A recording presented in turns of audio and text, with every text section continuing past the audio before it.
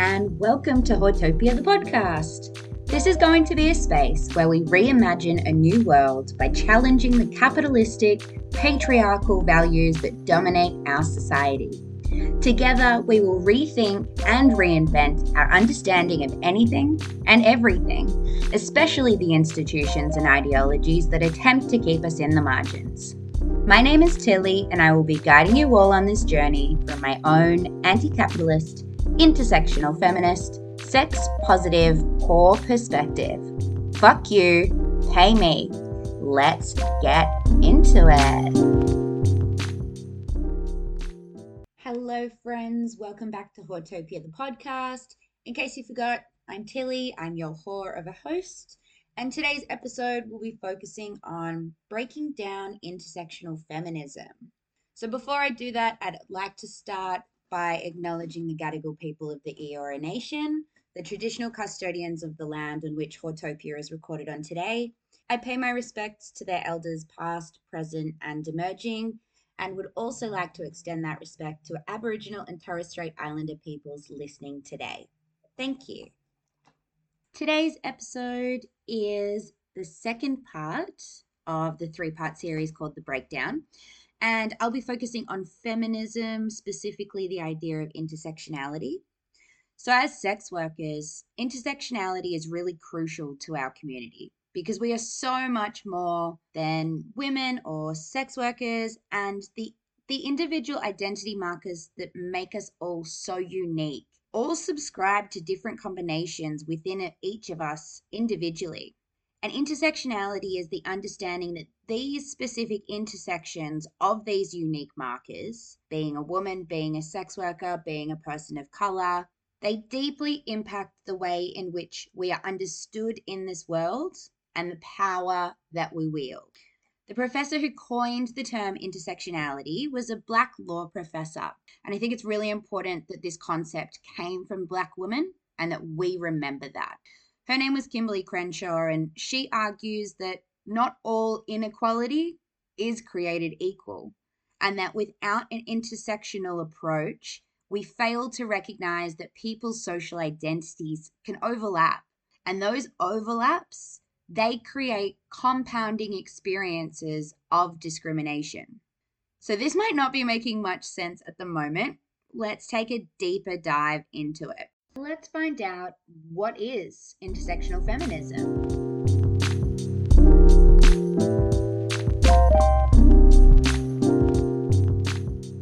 I think before we can truly understand intersectional feminism, we need a basic understanding of feminism. So the dictionary definition of feminism is the advocacy of women's rights to establish political, economical, personal, and social equality of the sexes. So why do we even need feminism? We need feminism, specifically intersectional feminism, because we live in an unequal world where particular identities wield more power than others. For us to understand feminism, we need to understand the different power structures that we live within. So I am going to start today with a brief chat about patriarchy. And like the previous episode, we're going to take a bit of a historical approach to the emergence of not just patriarchy, but feminism. And the historical approach will make us consider the context in which these things actually unfolded into human societies. And then the final part of the episode will actually go in depth and fully understand what intersectionality is specifically. Because without an understanding of patriarchy, I think the need for feminism becomes pointless. And patriarchy and power are completely intertwined concepts because at the end of the day, patriarchy is basically a power structure or a structure of power relations. It conveys the existence of a societal structure of male supremacy that operates at the expense of women. So it operates much in the same way that white supremacy conveys the existence of a societal structure that operates at the expense of Black people. Patriarchy is the acceptance and the perpetuation of the status quo that rely on things like traditions, values, and morals to continue to uphold this sexist imbalance of power. Sadly, patriarchy is everywhere and nowhere. The inequalities that exist between the sexes exist at all levels of society, from the law and the state, all the way down to the workplace and the home. And at the center of patriarchy is this belief that men are superior in a whole range of ways. And that feeds the patriarchal beast. And the new religion of science that we have in modern day society can provide plenty of evidence to prove this point. What I mean by science as the new religion is just that we view science as this one-way street with no U-turns or detours, that this is the path towards advancing humanity. It's, a quest for absolute and unassailable truth. But in reality, there are significant errors that happen within science, and scientists are people and human errors occur. We also don't really question or recognize that many scientists contradict one another, and their discussions where they do contradict each other, that doesn't come to the public. And in this way, scientists are seen as gods. And if they give us this scientific fact, that we can't question it and we can't doubt it. So I think that I just wanted to make a small point on that, but that's what I mean by science is the new religion. And we do need to reserve more space to question science and challenge science, because I'm not sure there is an absolute truth out there to many of the questions that science tries to answer. But we need to go back and question, how natural is patriarchy? Have men dominated over women since the dawn of time? To put it simply, no. And that's according to many anthropologists and social scientists. The general consensus within academia is that anywhere where patriarchy exists, matriarchy existed before it. Now, this is going to be a bit of a history lesson. So we're going to go back to the start of human civilization, which is estimated to be about 200,000 years old. But according to historians, the dominance of men over women only has a 12,000-year-old history. So what happened 12,000 years ago that shifted the power balance in favor of men? Well, about 12,000 years ago is when humans shifted from hunter-gatherer societies into a more stable and static agricultural society. And this is the point in time that we started settling down and forming communities. So at this time, there were gender roles, and that was specifically due to biology. Women spent most of their lives in the role of mother and child bearer. And in order to survive, the men were required to be physically stronger as they acquired the resources to defend, protect, and provide for their women. When humans were hunters and gatherers, before patriarchy had flourished, it is actually believed that women were the ones who formed these communities and created these coalitions with other women, and that communal childcare was the norm. And if you go back and you look at the history of language, or you go to particular cultures that are still living quite traditionally, it's actually found that there's not really a word specifically for your mother. There's a word for mother, but that applies to basically any caregiver in your environment. And it was really normal for women to completely share the load of work that was required to raise a human infant. And one of my favorite things that I've learnt while researching this is that at this particular time in history, it's also believed that there was almost no need for men within these sisterhoods. The only thing women got from these men at this particular time was sex and them providing sperm to procreate. At this time, when humans were shifting from hunter-gatherer societies to agricultural societies, men actually started living near one another. And that was a massive change from their previous way of life. During the time of the hunter and gatherer, the communities that were formed were only ever formed by women. And men during this time tended to be lone hunters and didn't often desire the company of others. The exception to that was, of course, the occasions that men returned to the women-run communities for their sexual release. And it's really interesting if we look at this point in time, because women actually understood their power, specifically their sexual power, and they would use it to their advantage. So women actually used to withhold sex from the men in order to obtain something. And it was super common for women to do this. And I find it really interesting that, again, in researching this, one particular anthropologist by the name of Chris Knight, he actually theorized that the first word ever spoken by a human was the word no, aimed at a man, said by a woman. And I absolutely love that theory, and really I believe it with all my being.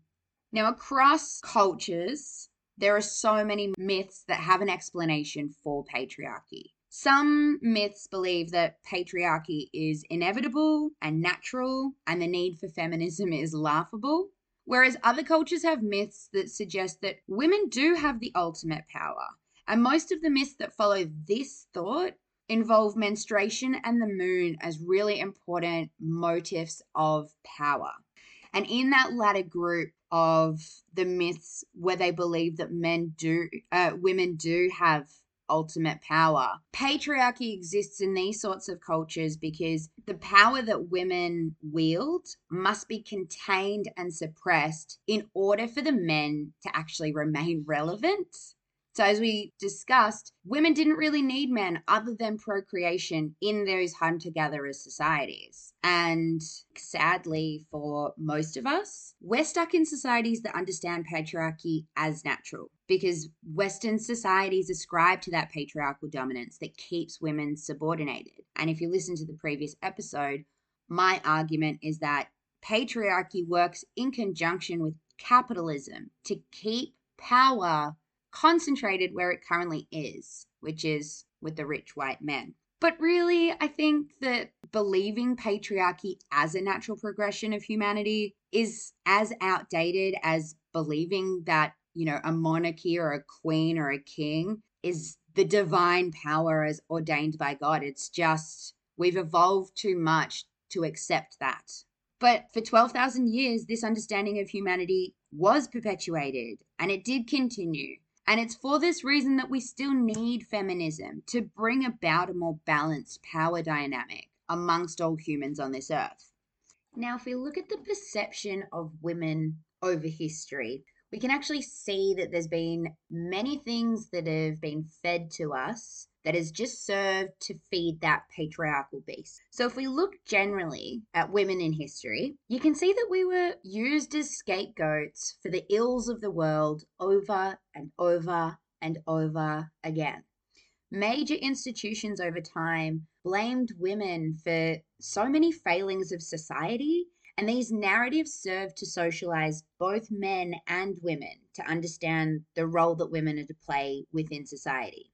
So if you think of like the Bible and the role of Eve as scapegoat, it was her fault that fall of man happened. And, if we look at that particular story, Adam fell outside any role of culpability.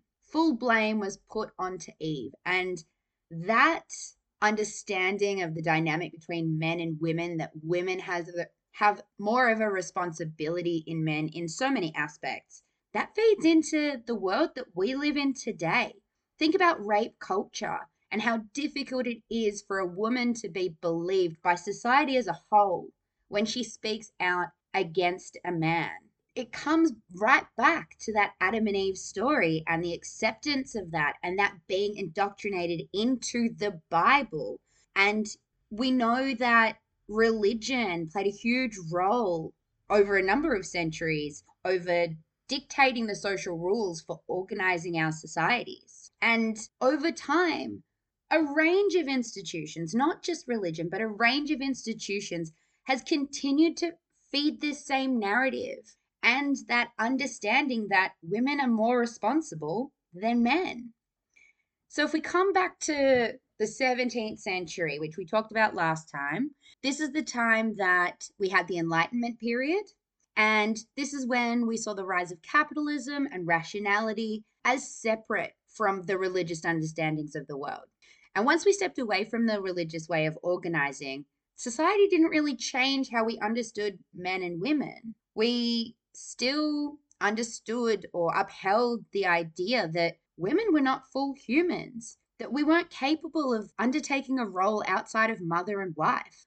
And the rise of capitalism at this time forced women to conform to that particular role, and women who chose to deviate were demonized. So think about the witch hunt of the 17th century or the 18th century. It was basically just an excuse for society to punish any woman who didn't conform to their ascribed roles. And many single women who didn't have children were murdered for their single childless status, which further socialized us to understand the role that we are supposedly to play. So another institution that had a large impact on specific gender roles was the institution of marriage. And the idea of romantic love, it's easy for us to think that, again, that's a natural part of marriage, but it hasn't always been that way. And marriage used to be an economic decision made by the families of those involved and had nothing to do with romance, love, or connection. The fact that romance as a trope was invented is just another means of emotionally manipulating women into serving her man and taking on the submissive role within the family. Even the idea of the nuclear family and our modern understanding of what a family is, which is defined, nuclear family is defined as a cis mother, cis father, and 2 or 3 children. And that nuclear family setting, serving as the central point to human development, also served the capitalist machine that kept women with zero economic freedom and subsequently forced them into subservient roles within those social environments. Now, I'm going to fast forward a little bit because you're probably over the historical sort of anthropological take on this particular topic. So let's come into the 20th century. Now, the 20th century is the beginning of the 1900s. Now, we know that capitalism had been in operation for about 300 years at this point. The institution of romantic marriage had been in place for less than 200 years, I think. And women in Western contexts began to stand up for their rights as humans, because up until this point, women weren't fully understood to be full humans or full citizens of these societies. And it's important to see that the first wave of feminism is not the first time women have stood up for their rights. Going back to ancient times, there were many women who did manage to transcend their position in society and take power from men. But I do think it's also important to note that the majority of those particular stories come from non-Western contexts. So if you look at historical accounts of places like China, Egypt, Korea, you see these really prominent female figures who held a lot of power. Now, I'm sure that there were many women in Western contexts that did stand up and did fight and did not conform to their assigned gendered role. But I think this also comes back to that authority on storytelling, and that we don't know the stories of those particular women who stood up and fought, because the history account that we have is the patriarchal account. And that is that men were the only authorities to pass on their stories. And they pass that on through printed stories. And so we need to also really keep that in mind when we are looking at history and ask ourselves, whose story or whose side of history are we hearing? And how skewed is that going to be? And when we add this gendered dimension onto it, we can see that women didn't have a voice or weren't allowed to have a voice up until pretty much the 60s. And again, different contexts, different environments, different places have different timelines, but generally speaking, we still live in a patriarchy, so we still haven't advanced that much.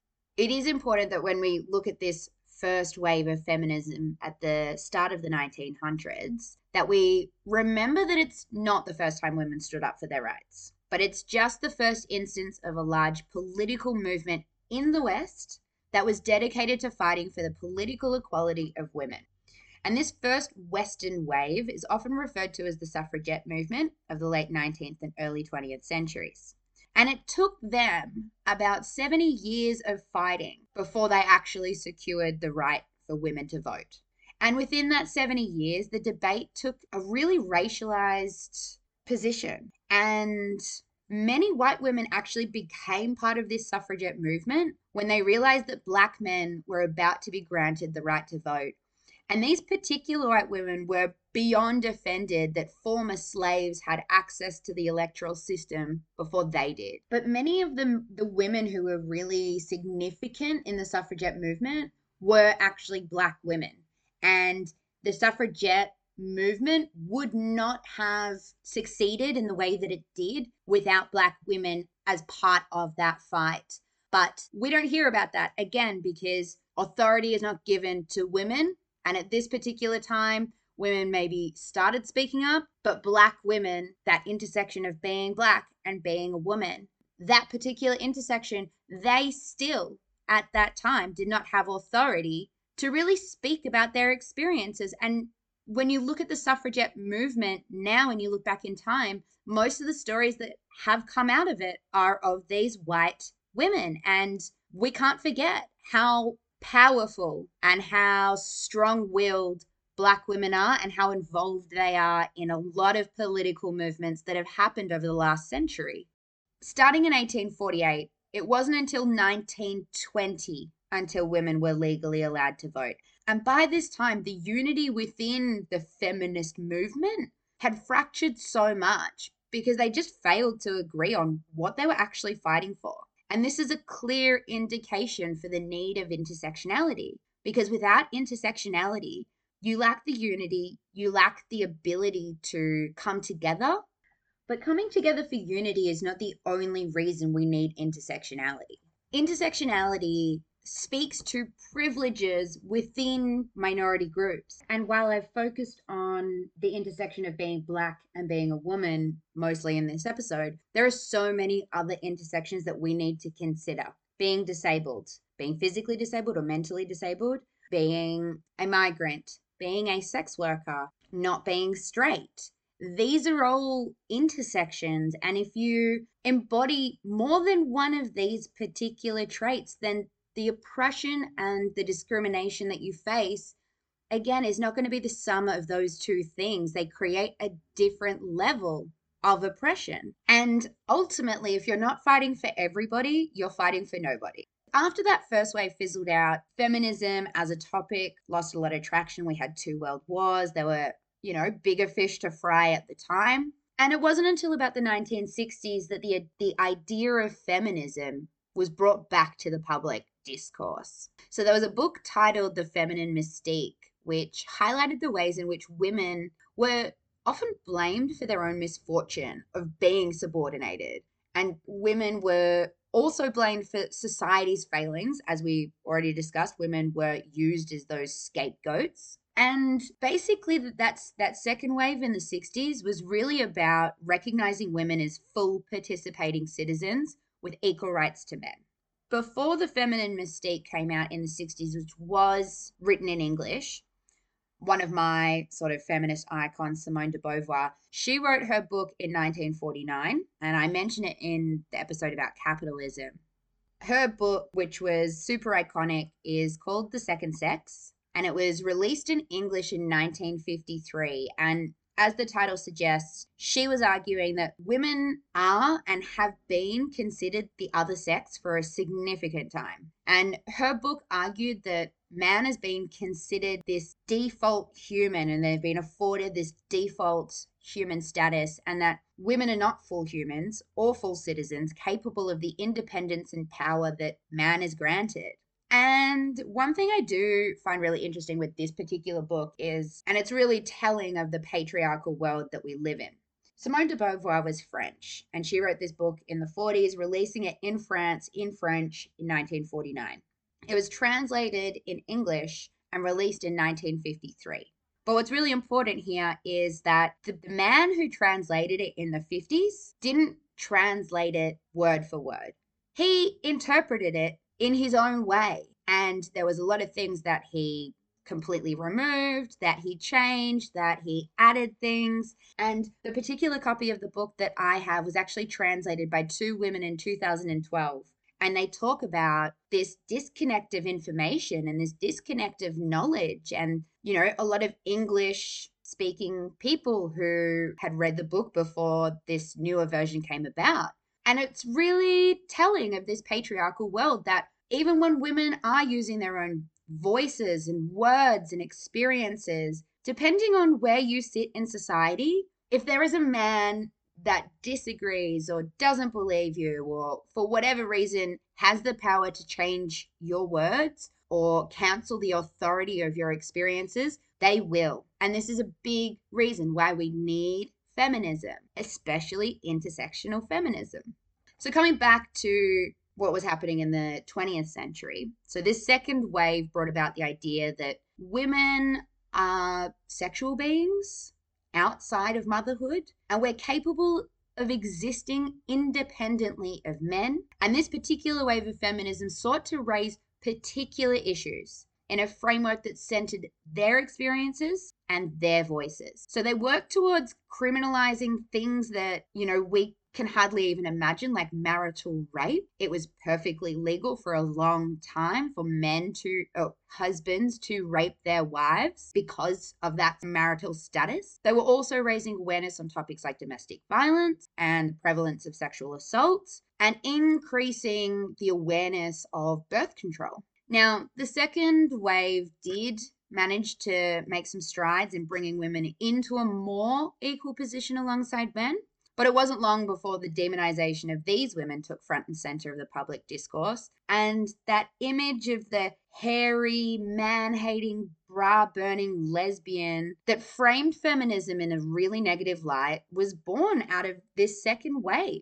And this negative association of women and feminism kept feminism out of the limelight until the 90s and early 2000s. And the same negative perception of these particular feminist women really worked the same way that the witch hunts worked a couple of centuries before. It basically tells women, know your place or you will be ostracized from society. So we can see history repeating itself and women being the scapegoats. And it was during this time that feminist scholar started presenting new ideas. And here we come to the inception of the term intersectionality.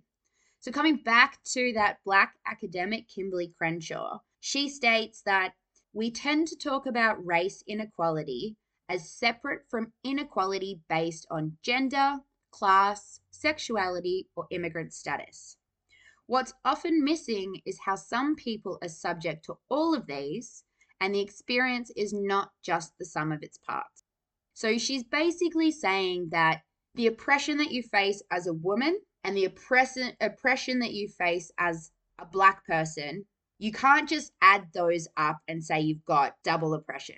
The way that those two things work together, and they do work together, and that is the intersection, changes the form of that oppression. So being Black, being a woman, you can't just add being Black and being a woman. You need to encapsulate both of those things, and it creates a different identity marker. And that's where intersectionality really comes into play. And this particular third wave of feminism also highlighted the dominance of white women in these feminist movements. And the statement from Crenshaw recognizes that universal experiences of womanhood can't exist if your feminism is not inclusive of all women at their different stages of oppression. Some people argued that there was no need for a third or even a fourth wave of feminism, which is kind of what we're seeing now since the Me Too movement of 2017. And the people who were opposed to it obviously just showed a lot of ignorance to the patriarchal institutions that continue to uphold the power imbalance. Some people believe that feminism was achieved in the 60s and 70s. And the people who believe that see that, well, women are in the workplace and they can have families and they really can have it all. And that's equality for you. What more could you possibly need? But in a globalized world, which we live in a globalized world, some women have access to it all, but this access comes at a cost for other women. And there's a really important concept that helps understand the need for intersectionality, which is the transfer of reproductive labor. So the context for this is our modern day globalized society and understanding how connected we all are. And if you think of Western countries and the opportunities that are afforded to women within these spaces, it almost always comes at the expense of other people. In this particular example, it comes at the expense, generally speaking, of migrant women. So a bit of an explanation on how this transfer of labor works. So it happens through a three-tier system in which mostly white women purchase the labor of women of a lower socio-economic class, as well as more often than not, they come from a different social status. And in even more cases, they come from literally a different place. It gives you an example of the racial division of labor within capitalism and how more often than not, you're going to see migrants working in those low skilled, unskilled jobs, which if you listen to the last episode, we sort of talked about how unskilled is not actually unskilled. Unskilled is actually code for undesirable by men. So we have this racial division of labor within capitalism, but we also have this international division of labor within a globalized market.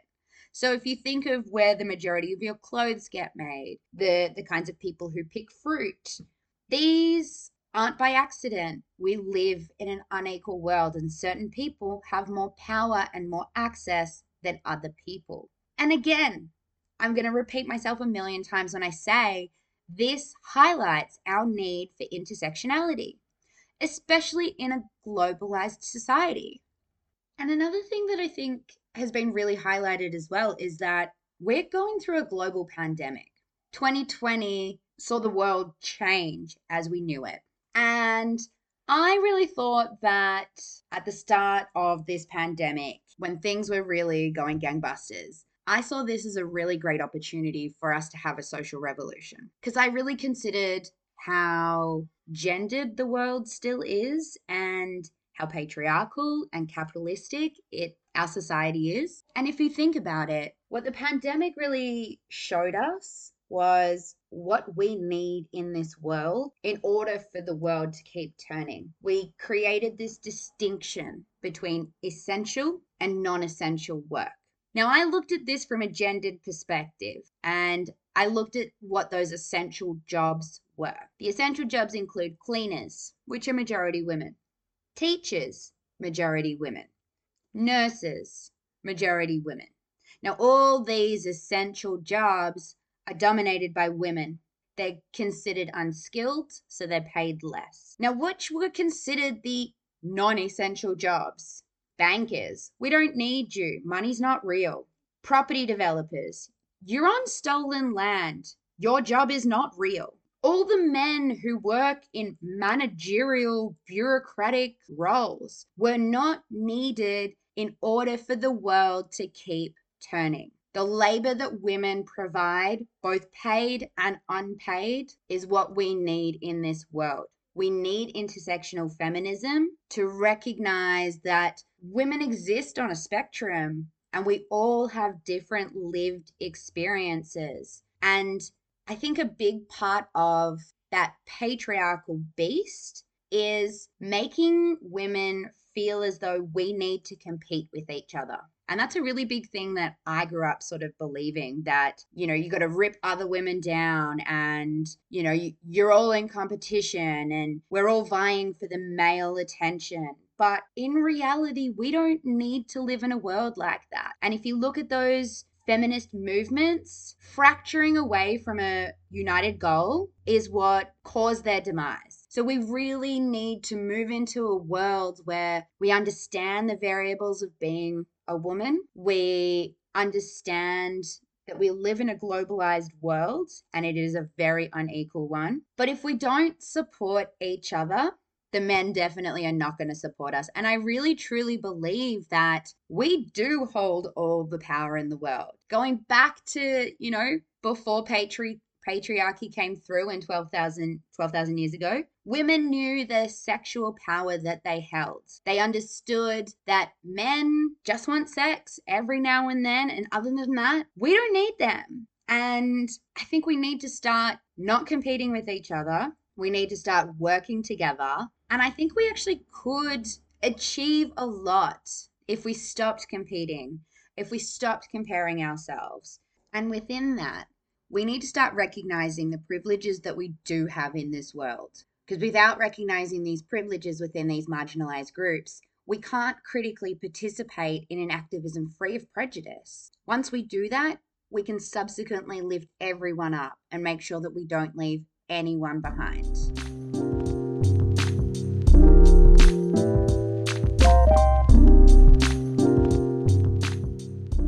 I didn't really get to discuss this in detail. I only sort of touched on it towards the end of the episode, and that's the idea of privilege. And that's what separates the levels of oppression along these intersections, because within particular political movements and within different marginalized groups of people, there's always a spectrum of experiences and a spectrum of privilege, which therefore creates a spectrum of disadvantage, discrimination, and stigma. Now, I know that during this particular episode, I made a lot of references to being a woman and being Black and using that as my example intersection. But I also want to just remind people that different intersections could be along the lines of race, whether you're Indigenous, your socioeconomic status, your gender identity, your sexual orientation, your age, whether you're disabled or abled, your spirituality, your immigration or refugee status, your language, and your education. So, considering all of these different identity markers, you can see already how these potential intersects actually work. I know that there's a lot of things surrounding feminism and patriarchy that I haven't even started to touch on today, but this mini series is just setting the foundation for our conversations and episodes to come. So the topics that are discussed in these first 3 episodes are topics that will continually be referenced to, as it's obvious that they're inescapable concepts in modern day living. I just wanted to finish today's episode by reminding you that the invisibilization of the historical participation of particular bodies and identities within political movements is an attempt to erase history, and rewriting history from the dominant perspective silences and invisibilizes those marginalized identities. So that really prompts us to keep in mind that it is important to recognize who's telling the story and understanding what kind of authority they have within the situation, as well as recognizing the complexities of both discrimination and stigma. So that wraps up episode 2 of The Breakdown. Thank you so much for listening. Make sure that you're following me on Instagram and on Spotify or wherever you listen to your podcasts. Next time, join me for the final part of the Breakdown series, where we're going to dissect the idea of sex positivity, especially within the context of sex work and the hierarchy. Thanks so much. My name is Tilly. It's been a pleasure doing business with you, and I will see you soon.